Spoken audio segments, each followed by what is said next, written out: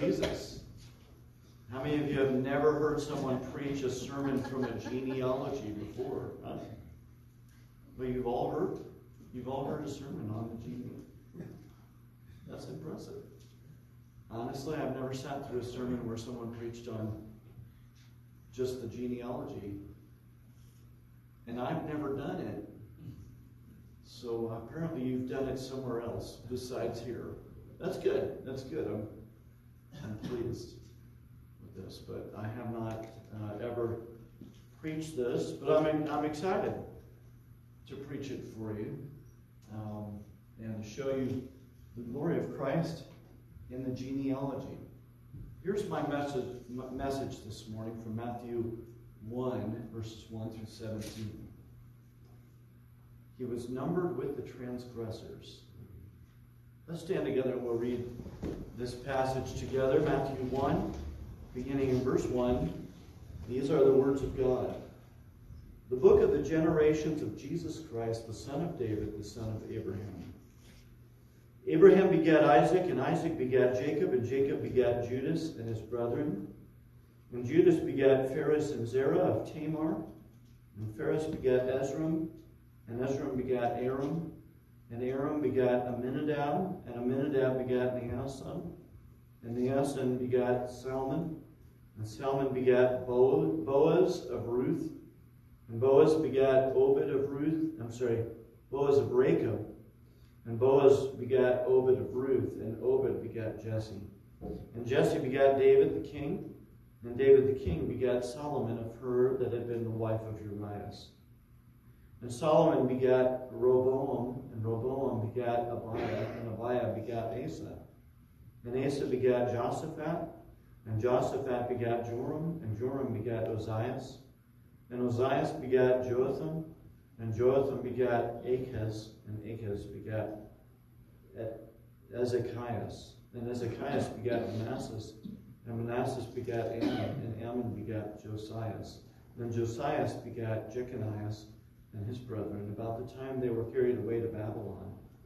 And after they were brought to Babylon, Jeconias begat Salathiel, and Salathiel begat Zerubbabel, and Zerubbabel begat Abiad, and Abiad begat Eliakim, and Eliakim begat Azor, and Azor begat Sadak, and Sadak begat Achim, and Achim begat Eliad, and Eliad begat Eleazar, and Eleazar begat Nathan, and Nathan begat Jacob, and Jacob begat Joseph, the husband of Mary, of whom was born Jesus, who is called Christ. So all the generations from Abraham to David are 14 generations, and from David unto the carrying away into Babylon are 14 generations, and from the carrying away into Babylon unto Christ are 14 generations. Let's pray. Lord God, as we open the Word together this morning, I pray that we would see your hand at work, bringing about the life of Jesus Christ, our Savior. That we would recognize that you had a plan and you worked that plan. And that you, in your heart, knew when the fullness of time would be, and that in the fullness of time, you sent forth your Son to be born in our world.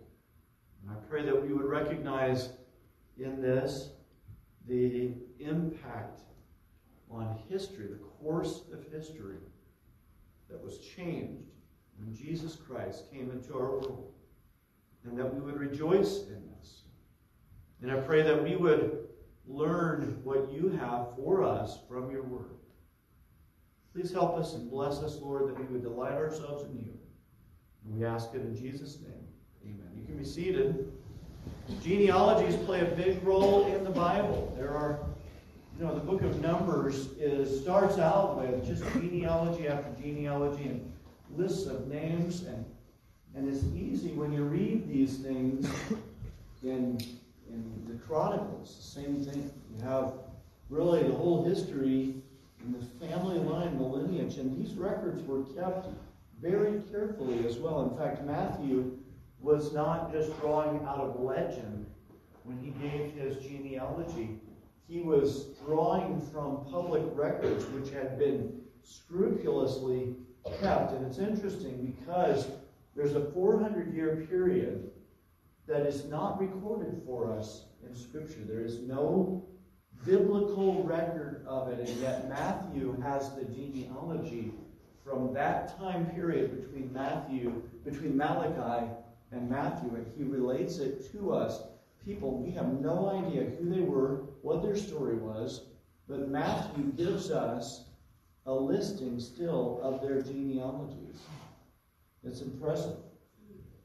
But so much of life was through these genealogies and the understanding of who you were that came out of your lineage and your family history. Your understanding of where you fit in the world came from that. And of course, in this careful record keeping, this meticulous record keeping that took place, genealogical records that were recorded and maintained over many, many years and generations, these things were communicating to the people all the time. It communicates. It's actually a detriment in our culture that many of us, myself included, are not very familiar with our great-grandparents. If they were not alive when you came into this world, you may not know very much about them. And your great-great-grandparents, you probably would have to research in order to learn about them. That's only a couple of generations removed. But I believe that it has impacted our culture in the sense that we very much feel disconnected from the past. Genealogies were intended to anchor people, to root them in the past, to give them an understanding that their life came out of this past and grew out of the past, the family, to where I am today. That connection all the way back to the beginning really was part of that communicating to the people that you came from somewhere, that there is a history behind your life itself, a history that you yourself are not familiar with, but that history played a role in bringing you to the place where you are today. And this is something that I think is just a foreign concept to our culture. Even, I'm just looking at some of you, you're looking at me like you're not really even confused. Just like, interesting. You interest me, Pastor, with all this talk about genealogy and stuff. Oh, I need to check my email again. And this is the way we are living our lives. Genealogies play a big role in the Bible, and the many genealogies that are in the Bible come together in Matthew's genealogy and help us to see really this is the central genealogy in Scripture right here. This is the most important genealogy in Scripture. Here we see that God, from the beginning, from the time He promised Adam and Eve that Eve would bruise the serpent's head, that her seed, I should say, would bruise the serpent's head, we find that God was ordering and ordaining all things, working them according to the counsel of His own will, in order to bring about the birth of our Savior, Jesus Christ. Now, a few things I should tell you here, but Matthew does not present an exhaustive genealogy of Jesus Christ. But instead, he divides his family line into 3 equal parts of 14 generations each. Now, most believe, and the best explanation that I found for this is that Matthew did this as a memory aid, so that this would be an easy way for you to remember the generations from Abraham until Christ. And it's interesting, too, that he begins not with Adam, not with Noah, but with Abraham. Because Matthew here is demonstrating that Jesus has the lineage, that he has the bona fides to make him the Messiah. If Jesus' lineage could not be traced back to David and to Abraham, then there was no sense in even having a conversation about him as the Messiah. But Matthew is demonstrating here Christ's connection to the royal seed of David through the succession of the kings. That's why Matthew names all the kings, which, by the way, Luke in his genealogy does not mention. So there's this connecting Jesus to the kings of Israel that is done intentionally here. Under the inspiration of the Holy Spirit, Matthew includes in his genealogy the names that God wishes to highlight.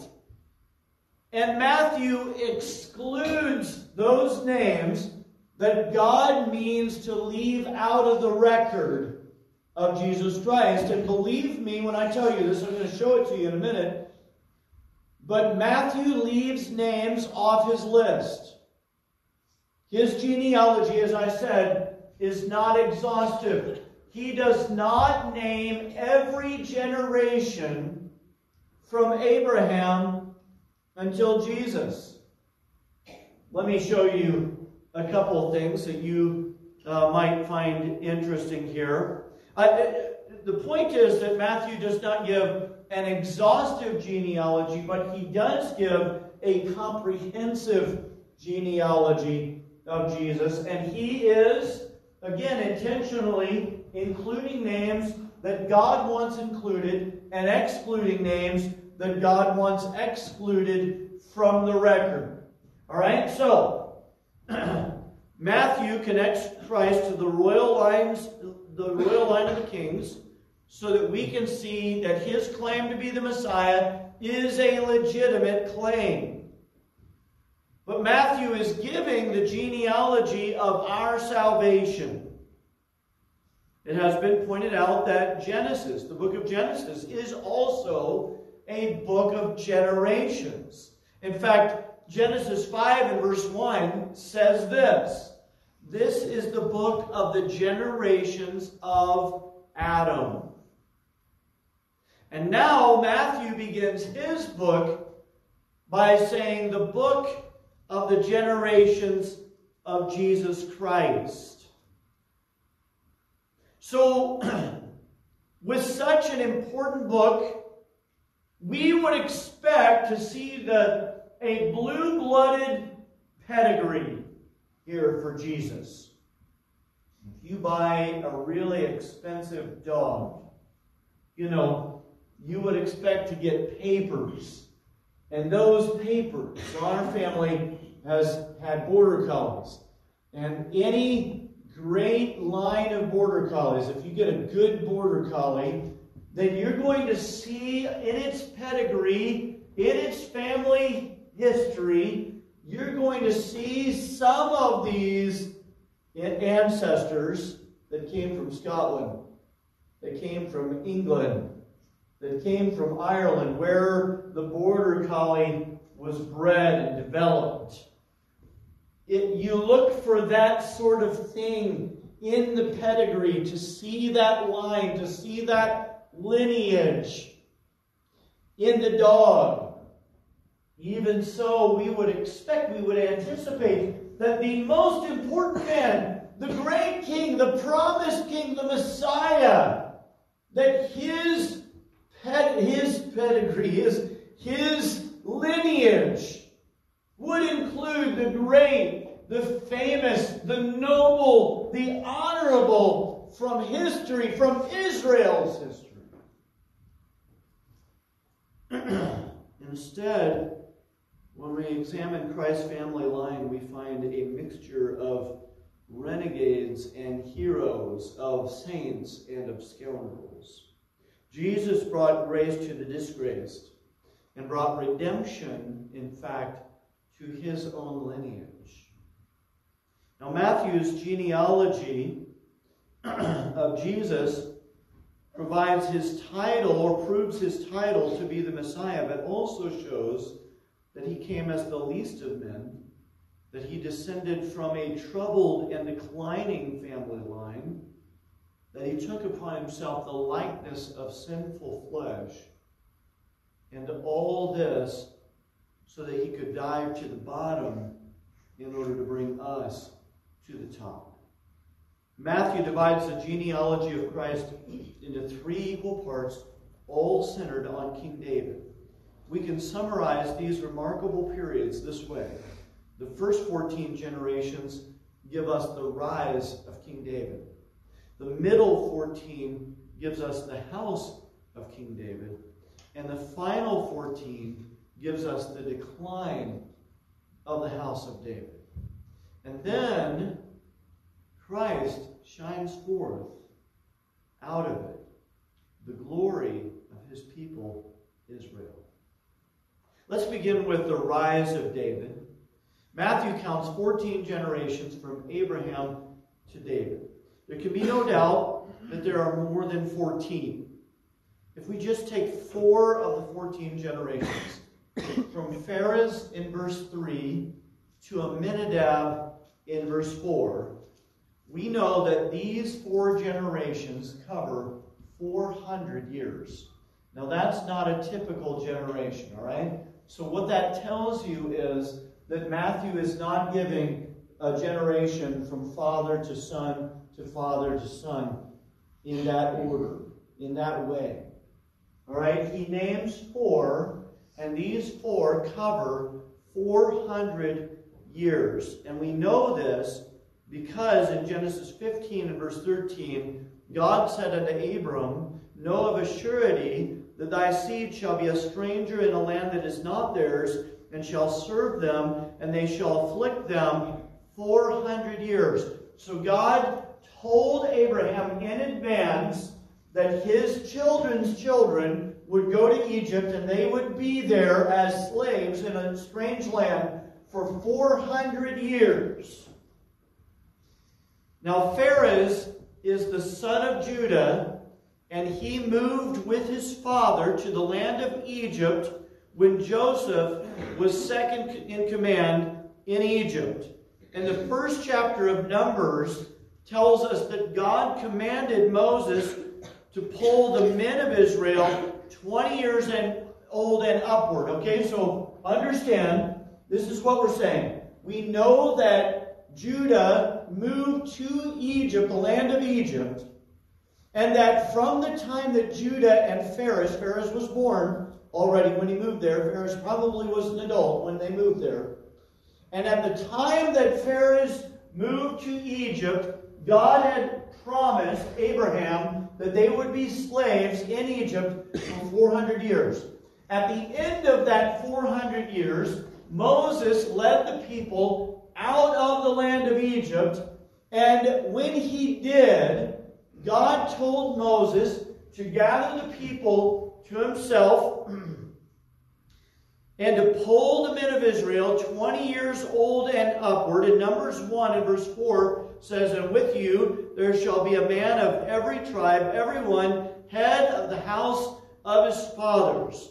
And then in Numbers 1 and verse 7, and really Numbers chapter 1 goes through who was the head of each house, of each tribe in Israel. And when in Numbers 1 and verse 7 names the representative head of the house of Judah, it names Nahshon, the son of Amminadab, who represented the tribe of Judah. So again, from Pharez until Nahshon, there were 400 years represented by those 4 generations. Now, as I said, this is a comprehensive list that includes the names that God wishes to highlight.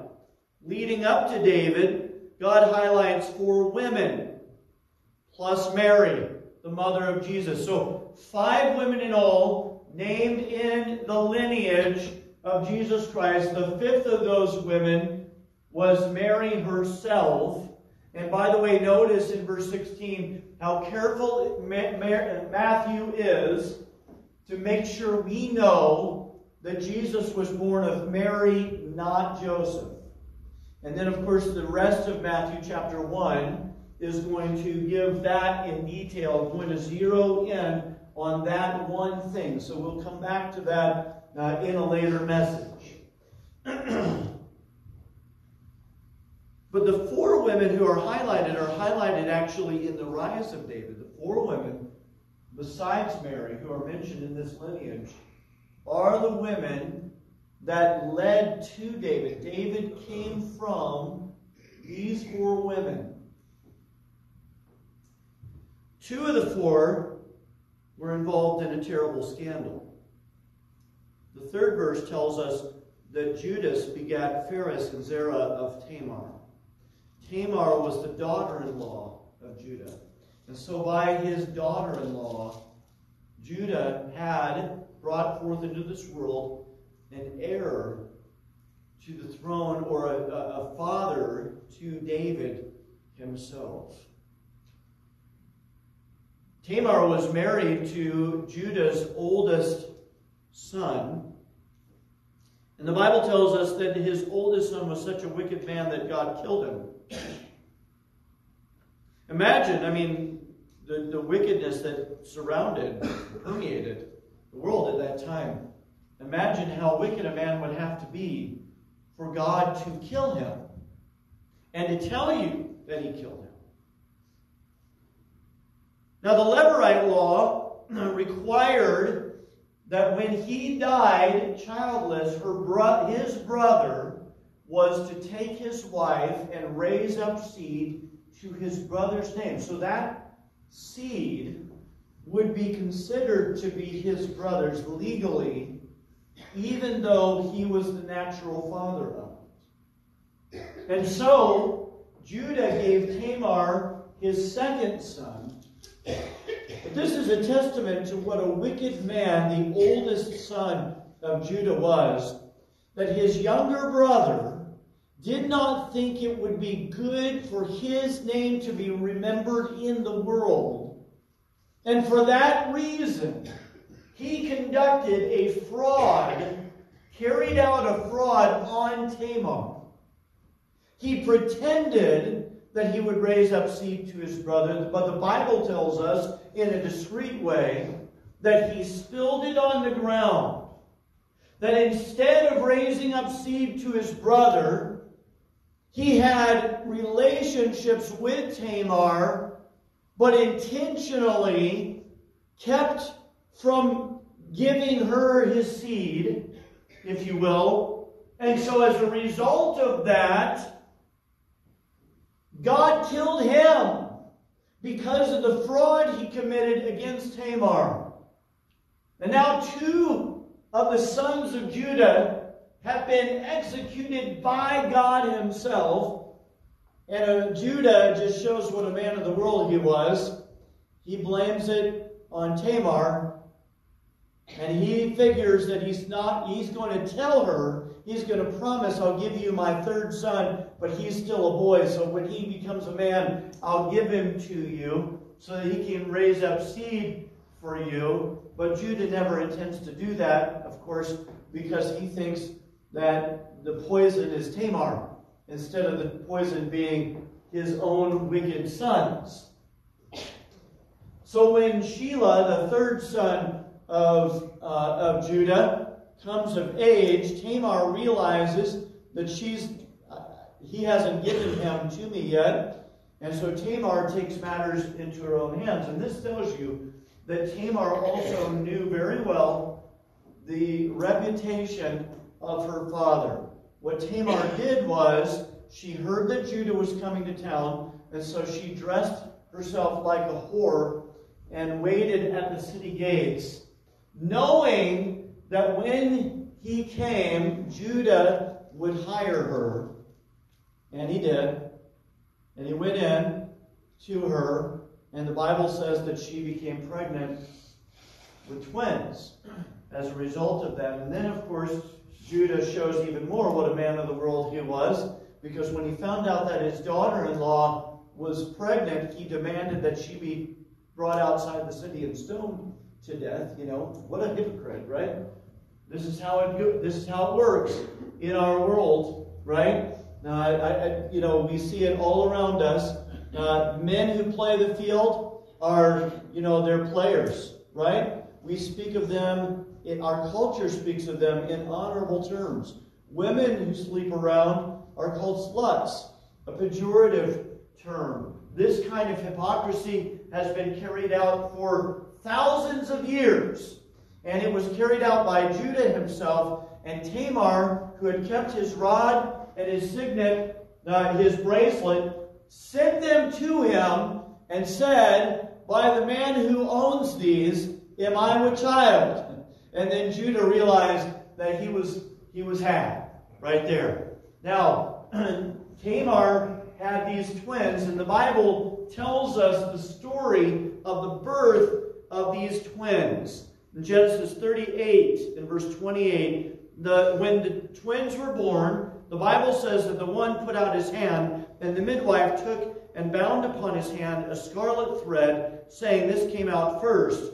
And it came to pass, as he drew back his hand, that behold, his brother came out. And she said, "How hast thou broken forth? This breach be upon thee." Therefore his name was called Pharez. And afterward came out his brother that had the scarlet thread upon his hand, and his name was called Zerah.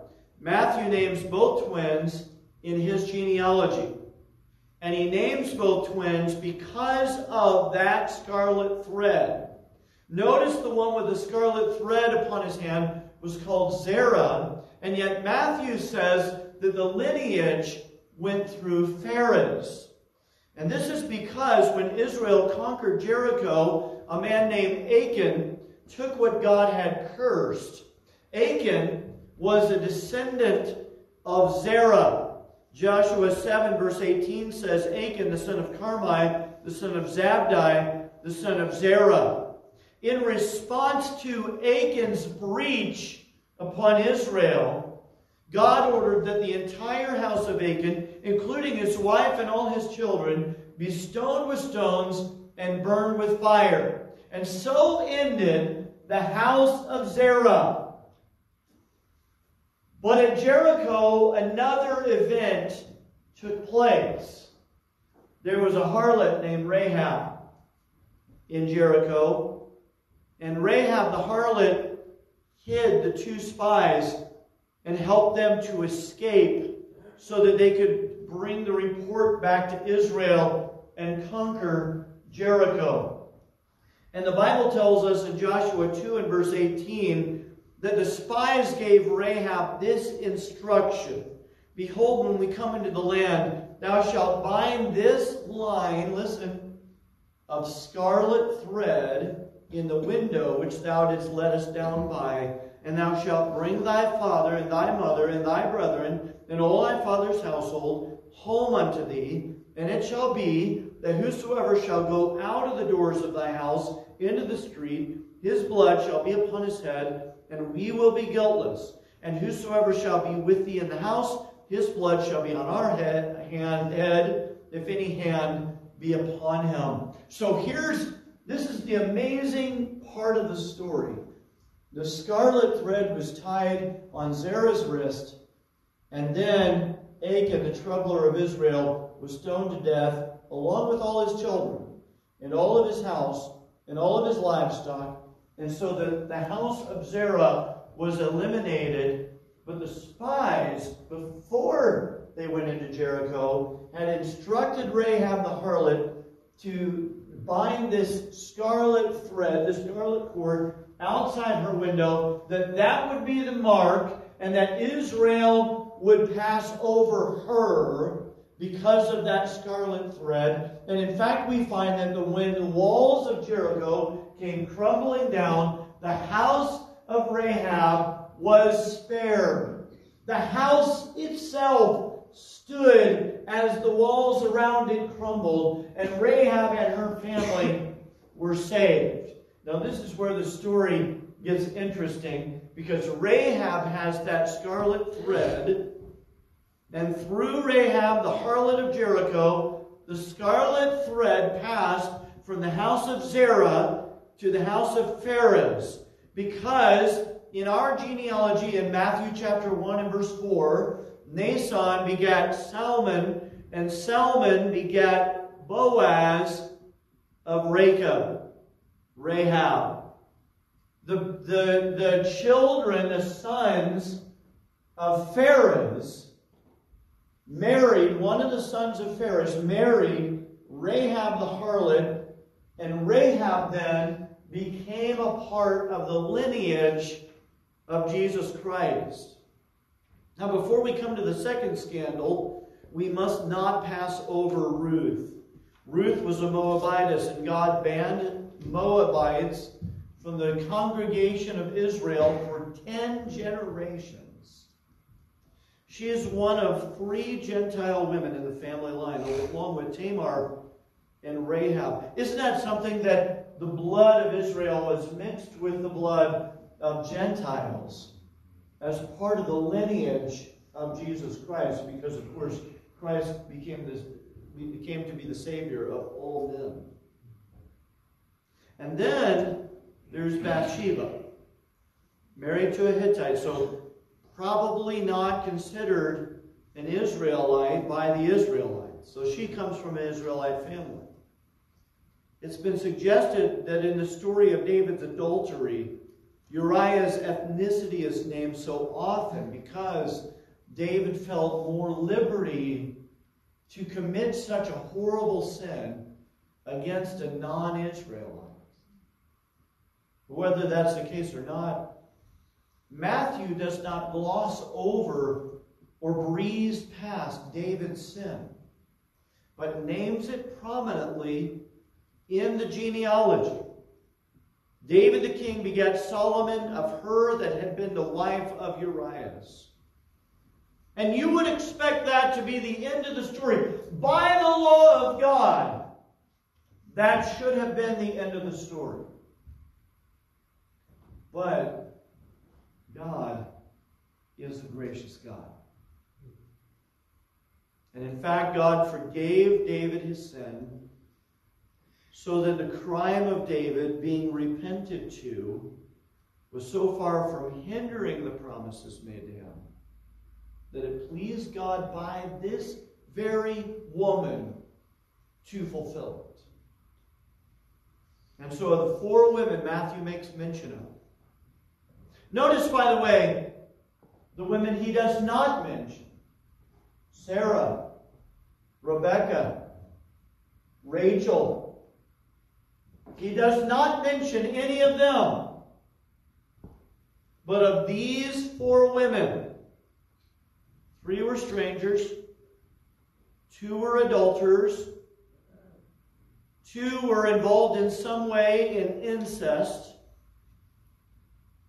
and 1 was banned from the congregation. And out of these fallen women, if you will, out of all this scandal and disgrace, came forth Israel's greatest king.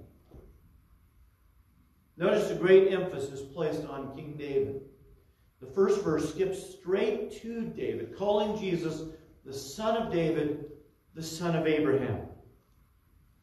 Twice in the 6th verse, David is called David the king.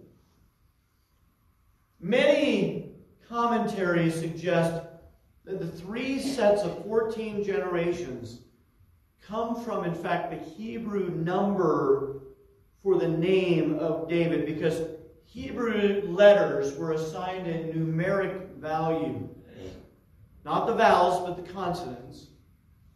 The letter D has a value of 4, and the letter V has a value of 6. So that 4 plus 6 plus 4 equals 14. That's kind of a weird and interesting tidbit of trivia there.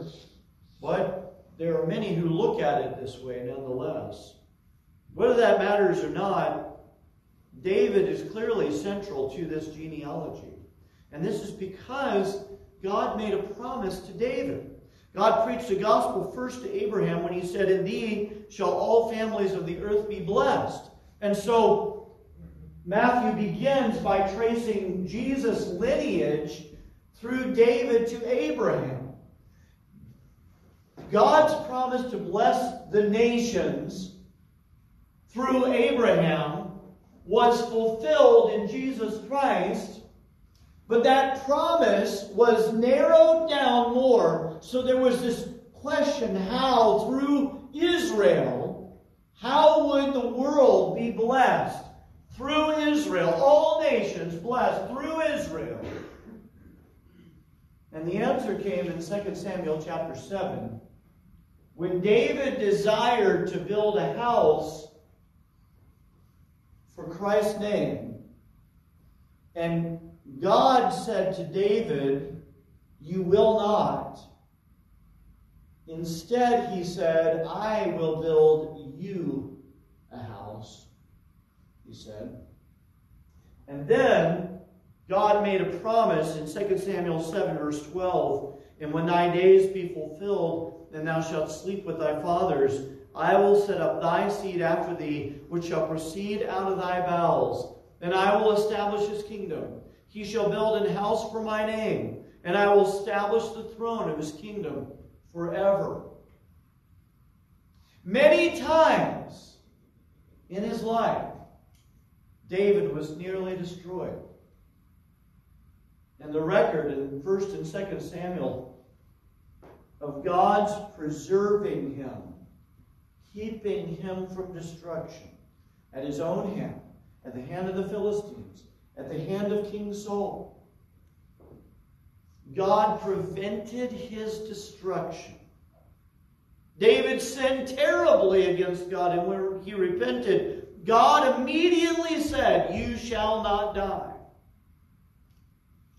God made it known to us that he kept his promise. And then from David to the carrying away into Babylon, we see the best and worst of King David. Matthew traces the lineage of Jesus through Israel's kingly line. Solomon, Rehoboam, who nearly squandered away the kingdom of Israel.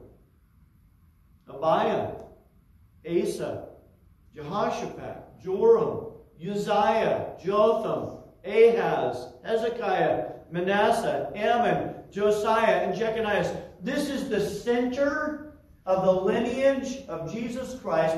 14 kings here that form the center of Christ's lineage. And in that lineage, that succession of kings, Matthew excludes from the record 3 consecutive kings of Israel. Ahaziah, Joash, and Amaziah. 3 kings, all 3 of which came under the influence of Ahab and Jezebel. But it's interesting to me that he names more wicked kings than godly ones. In fact, Matthew Henry points out what a mixture there was of good and bad in the succession of these kings. As, for instance, in verses 7 and 8, wicked Rehoboam begat wicked Abiah. Wicked Abiah begat good Asa. Good Asa begat good Joshaphat. Good Joshaphat begat wicked Joram. And why? Why would God present this mixing of good and bad kings? Because this is the story of man. The good and the bad mixed together, and all in desperate need of a Savior. Matthew Henry said, "Grace does not run in the blood, neither does reigning sin. God's grace is his own, and he gives or withholds it as he pleases. I can't help but say that in Messiah the King of Saviors became the Savior of kings. When Israel's kingly line, demonstrated by their wickedness, by sometimes their idolatry and godlessness, demonstrated their own inability to bring salvation to Israel, just to save them from their enemies alone, God sent forth His Son, made in the likeness of sin, sinful men, and for sin. He redeemed us. And then we come to the decline of the house of David. There's a generation missing according to Matthew's account. Matthew names 14 generations from Abraham to David and 14 generations from David to the carrying away into Babylon in verse 11. But Matthew only names 13 generations after Jeconiah. Now, he says 14, but he names 13. Now, a couple things to understand here. First of all, Matthew didn't make a mistake. He counts these generations exactly the way he intends to count them. Secondly, we could make a few suggestions about what Matthew means. There are plausible explanations. But I want to say before I give you a plausible explanation for it, I want to say that the Bible does not explain the discrepancy here. Which means God does not intend for us to know exactly why Matthew counts it this way. He doesn't explain why we have 14, 14, and 14. He doesn't explain why generations are skipped over. He doesn't explain why 4 generations are named to cover a period of 400 years. He does not explain it. And he does not explain why he names 13 but counts it as 14. God does not explain it. When that's the case, our response to the Word of God has to be that these are the words of God, that God knows His reasons for counting it this way and describing it this way, and that I am not able to know the mind of God on this point, but I receive it as the Word of God. This is what God wants me to know about the generations of Jesus Christ.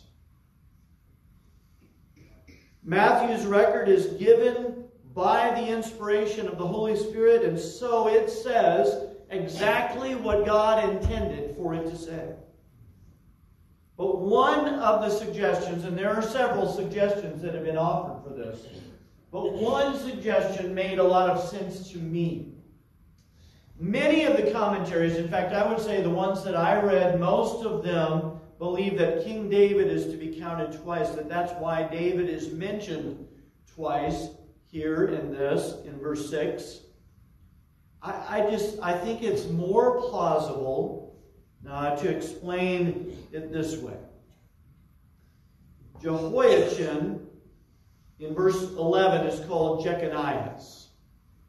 Jehoiachin, I believe, is meant to be counted twice. Notice that verse 11 and verse 12 name Jehoiachin before Israel was carried into captivity, and then again after they were carried into captivity. Now there's a reason why this makes sense to me, that Jehoiachin would be counted twice in Matthew's lineage. Because, and I'm just going to tell you the story of Jehoiachin. When Josiah died, his son Jehoahaz was 23 years old. Jehoahaz, not Jehoiachin, but Jehoahaz reigned for 3 months in Israel. And this is right at the time when Nebuchadnezzar was attacking and besieging Jerusalem. He reigned for 3 months, and 2 Kings 23:32 tells us that he did that which was evil in the sight of the Lord, according to all that his fathers had done. And Pharaoh Necho put him in bands at Riblah in the land of Hamath, that he might not reign in Jerusalem, and put the land to a tribute of 100 talents of silver and a talent of gold. And Pharaoh Necho made Eliakim, the son of Josiah, king in the room of Josiah his father, and turned his name to Jehoiakim, not Jehoiachin. I don't want to confuse you with this too much. But Jehoiakim was different than Jehoiachin, who's Jeconiah in Matthew chapter 1 in the genealogy. Jehoiakim is not mentioned in the genealogy of Matthew. But the Bible tells us that Jehoahaz was taken away, and he came to Egypt, and he died there. And then in verse 36 of 2 Kings 23, the Bible says that Jehoiakim was 25 years old when he began to reign, and he reigned 11 years in Jerusalem, and he did that which was evil in the sight of the Lord, according to all that his fathers had done. Now Jehoiakim, again, is left out, excluded from the lineage of Jesus Christ. In the days of Jehoiakim, Nebuchadnezzar conquered Israel and made Jehoiakim his servant. After 3 years of this arrangement, Jehoiakim rebelled and God destroyed him. Then Jehoiachin, his son, reigned in his stead. Jehoiachin was 18 years old when he began to reign, and he also reigned for 3 months. And then Nebuchadnezzar took him captive, made him a prisoner, carried him away to the land of Babylon, and his brother Mattaniah became Israel's puppet king. Nebuchadnezzar changed his name to Zedekiah, and Zedekiah eventually rebelled against Babylon.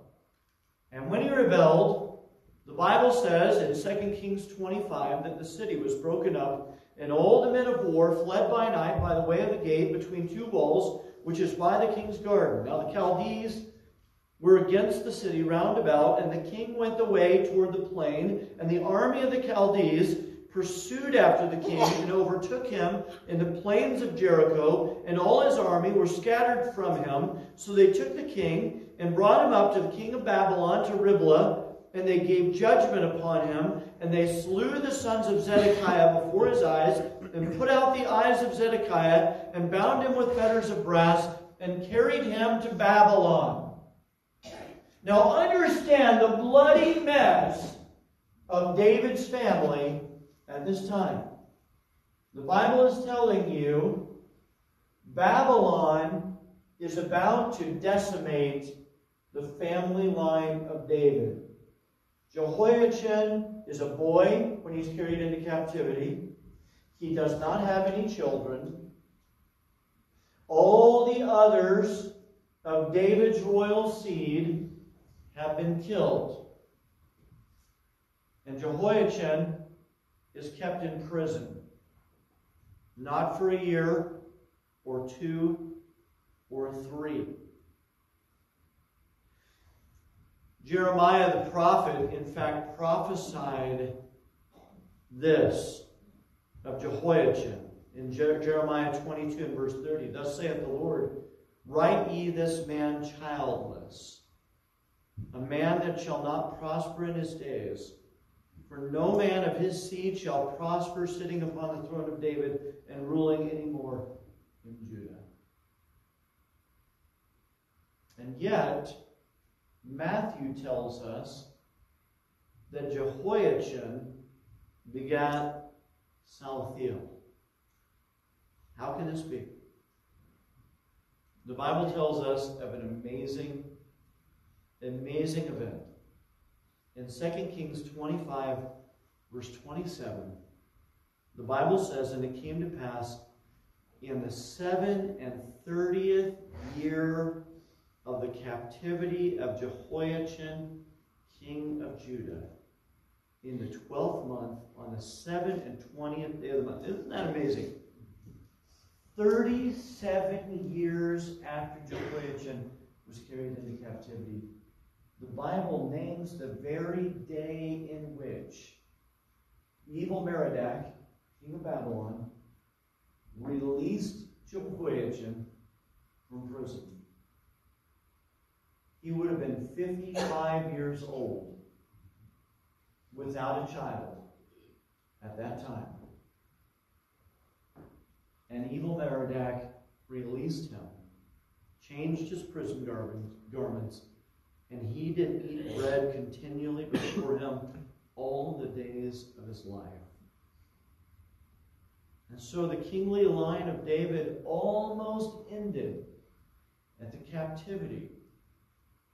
It would be, if you think about it this way, it would be as if the 14th generation from David, as named by Matthew, Jehoiachin, died.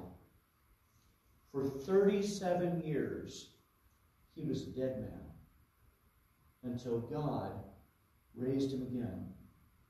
And then he had a son. And that son became another father in the lineage of Jesus Christ. This wasn't the first time God allowed the promised seed to come as close as possible to failure and collapse. Abraham was an old man when God finally kept his promise to him. There seems to be more stories that could be told from this lineage. The 12th verse tells us that Jeconias begat Salathiel, and Salathiel begat Zerubbabel, and Zerubbabel begat Abiad. The Old Testament confirms this lineage 6 different times. But one time, in one place, we're given a different name as the father of Zerubbabel. In 1 Chronicles 3, verse 17, and the sons of Jeconiah, Asher, Salathiel his son, Malchiram also, and Pedaiah, and Shenaz, Jechemiah, Hoshama, and Nebadiah. And the sons of Pedaiah were Zerubbabel and Shimei. So the Bible in 1 Chronicles names a different father of Zerubbabel than Salathiel.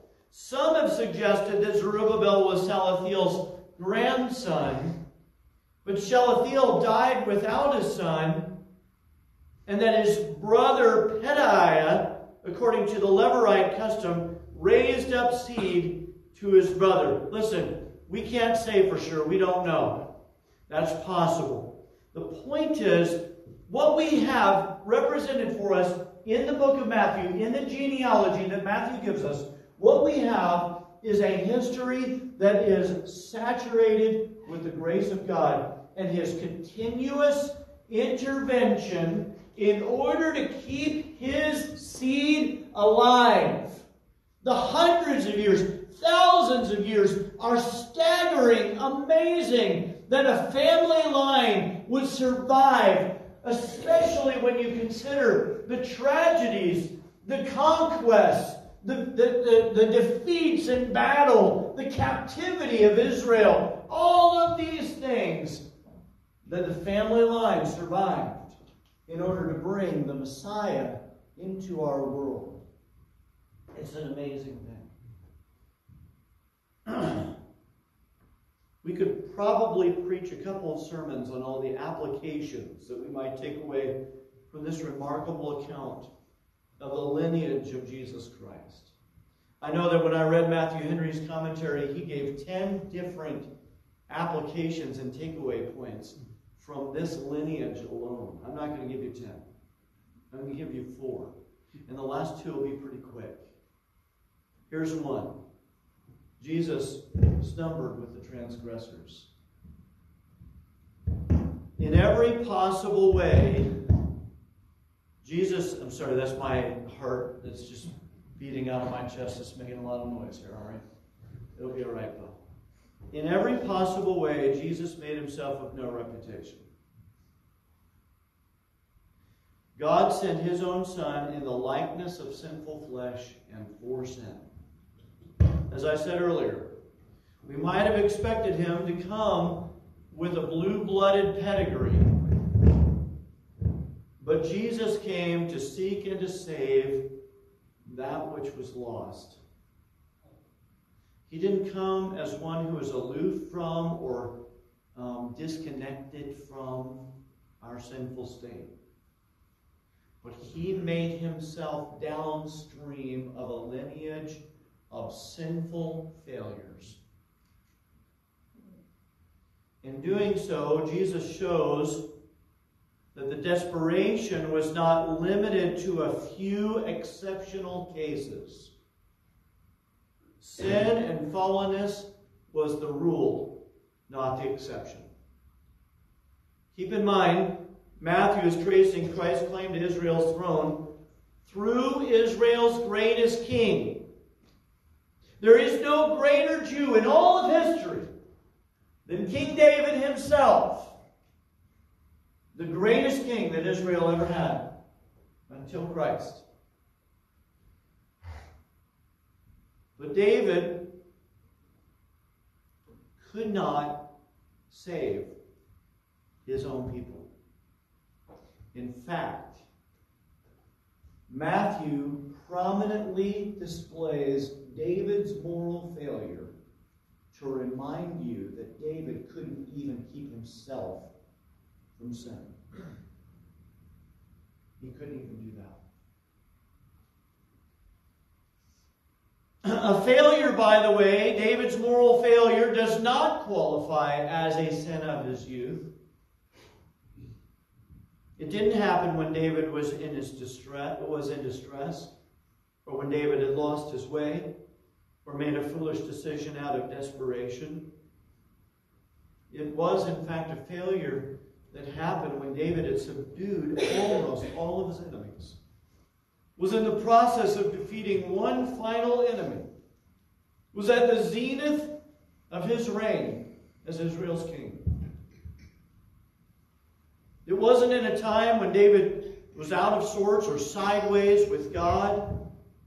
2 Samuel shows, as we've been seeing, that David's attempts to be Israel's Hesed king, showing mercy to Mephibosheth and then to King Ammon, and it was in the midst of that when David was making a special effort to display his own righteousness and steadfast love to both his friends and enemies.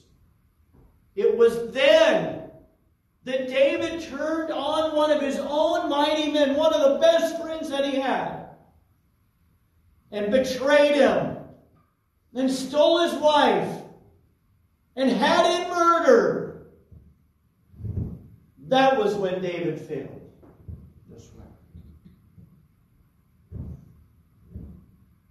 Not only doesn't Matthew ignore that sin, but he brings it up prominently. In David's royal seed, we see, is more bad than good. And after Zerubbabel, the lineage of King David fades into obscurity. We have a declining and growing, less and less, dwindling into the family of a poor carpenter. And then Jesus Christ shines forth out of the family, the faded glory of King David. And Jesus becomes the glory of his people Israel. I think that's the point that Matthew wants to make. He wants to set Jesus Christ against the backdrop of all this sin, all this scandal, all this